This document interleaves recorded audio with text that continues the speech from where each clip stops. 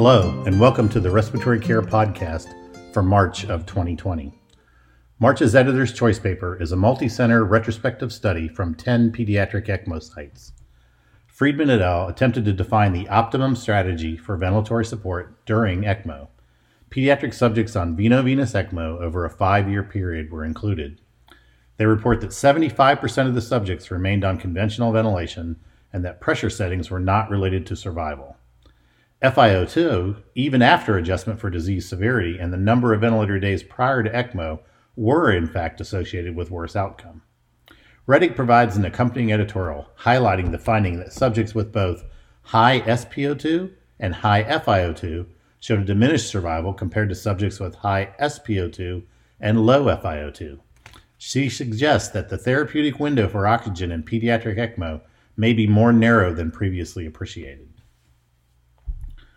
Juan and colleagues studied the impact of conventional oxygen therapy and high-flow nasal cannula and body position on the distribution of lung volumes as measured with electrical impedance tomography. In a group of subjects following abdominal surgery, high-flow nasal cannula improved end expiratory lung impedance in the ventral and dorsal lung regions compared to baseline.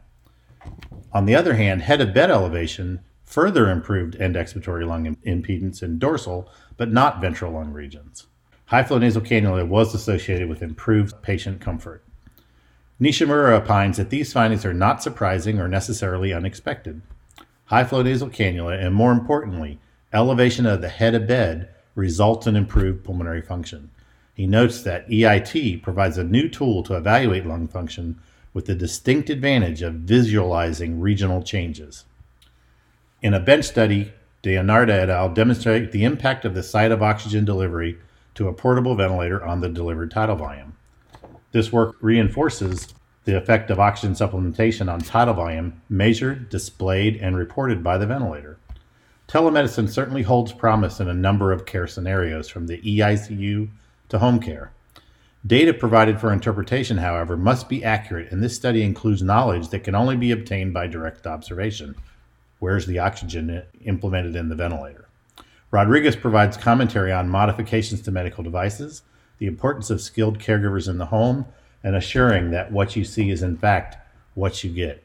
Again, this study is not novel in terms of the addition of oxygen to the circuit and the augmentation of tidal volume, but it does bring home the important issue that when we submit information via telemedicine, we have to know that it's accurate. Pixoto and others describe the use of ultrasound to evaluate lung dysfunction in subjects with cystic fibrosis. Ultrasound has become an increasing monitoring tool for patients with lung disease. They compared lung ultrasound to pulmonary function testing and the modified BALA score. Lung ultrasound correlated well with the highest resolution computed tomography evaluated by the BALA score. Lung ultrasound had significant correlations with pulmonary function and nutritional status. The author suggests that lung ultrasound may be a non-invasive and very useful method of assessing status in patients with cystic fibrosis. Miura et al. Described the use of ultrasound to evaluate pharyngeal residue in the upper airway, the presence of which is associated with aspiration risk. They studied 35 subjects with dysphagia and demonstrated that ultrasound images compared well with fiber optic endoscopic evaluation of swallowing, providing a non-invasive method of evaluating aspiration risk. Ultrasound has a number of uses in pulmonary disease. Cho et al. Tested ultrasound assessment of diaphragmatic motion during PEEP titration in subjects with ARDS. They compared dorsal and ventral diaphragmatic excursion during PEEP titration based on creation of both a positive and a negative transpulmonary pressure. They found that the dorsal region of the right hemidiaphragm was affected by PEEP-induced changes, and that ultrasound assessment using anatomic M mode was useful in the specific measurement of dorsal diaphragmatic excursion. This pattern of motion is in dependent regions of the diaphragm during PEEP titration in ARDS subjects. Achieving a positive transpulmonary pressure may reflect a potential target for assessment of lung recruitment. Saeed and colleagues evaluated the dose and aerodynamic characteristics of salbutamol from pressurized metered dose inhalers using different spacers and holding chambers. They found that anti-static accessory devices, including a disposable device, optimize the mass median aerodynamic diameter.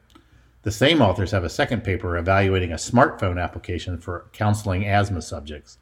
They compared groups who received advanced counseling or simply verbal counseling. Inhalation technique and lung function improved in both groups, but more advantages were seen with advanced counseling, including the smartphone application. Hartman and others evaluated a provider opinion of decision support tool for weaning from mechanical ventilation in a pediatric ICU. The decision support system was based on the ARDSNet protocol for hypoxemic respiratory failure. They compared physician and respiratory therapist assessment of the tool's recommendations and whether the clinical staff would implement these suggestions. Only a third of recommendations would have been implemented by the ICU staff, who preferred to make no changes and felt that the recommendations were often too aggressive. Schlosser and colleagues performed a 3-year-long retrospective chart review of the use of non-invasive ventilation in a pediatric ICU. They found a diurnal pattern of non-invasive ventilation use with an average of 6 hours of continuous use before the first interruption.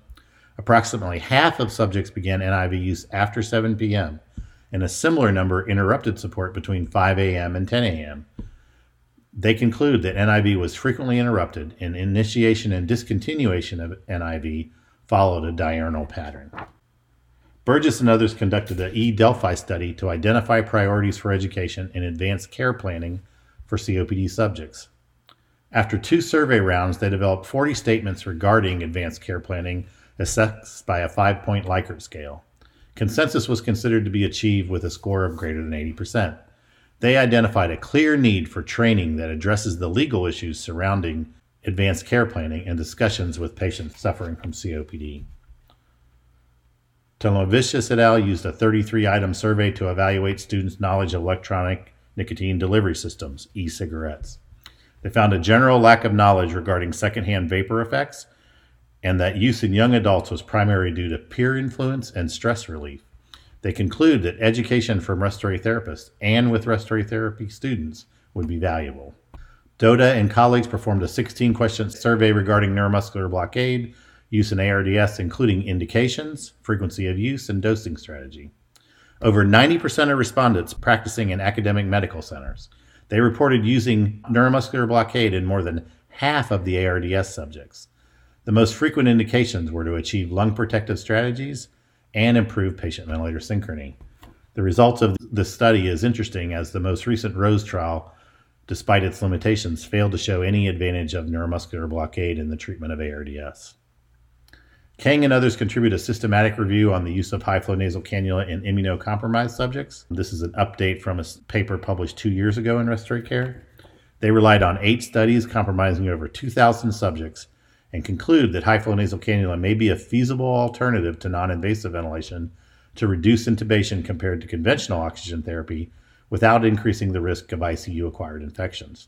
However, high-flow nasal cannula did not reduce mortality compared to traditional oxygen therapy. Liu et al. Contribute a systematic review on home-based breathing exercises in COPD.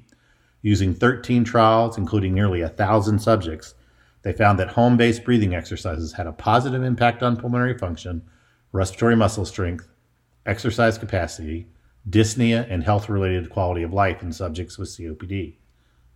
In a special article, Rich Calais provides guidance on developing a research program within a hospital-based respiratory care department.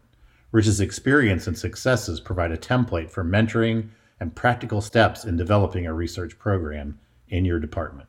Rich's paper is equal parts practical advice and philosophy, as only Rich can write. We appreciate your subscription to the Respiratory Care Podcast and your support of the journal. Thank you. To receive the content of this and past issues of the journal, visit our website at www.rcjournal.com. There you can also subscribe to receive podcasts of future issues.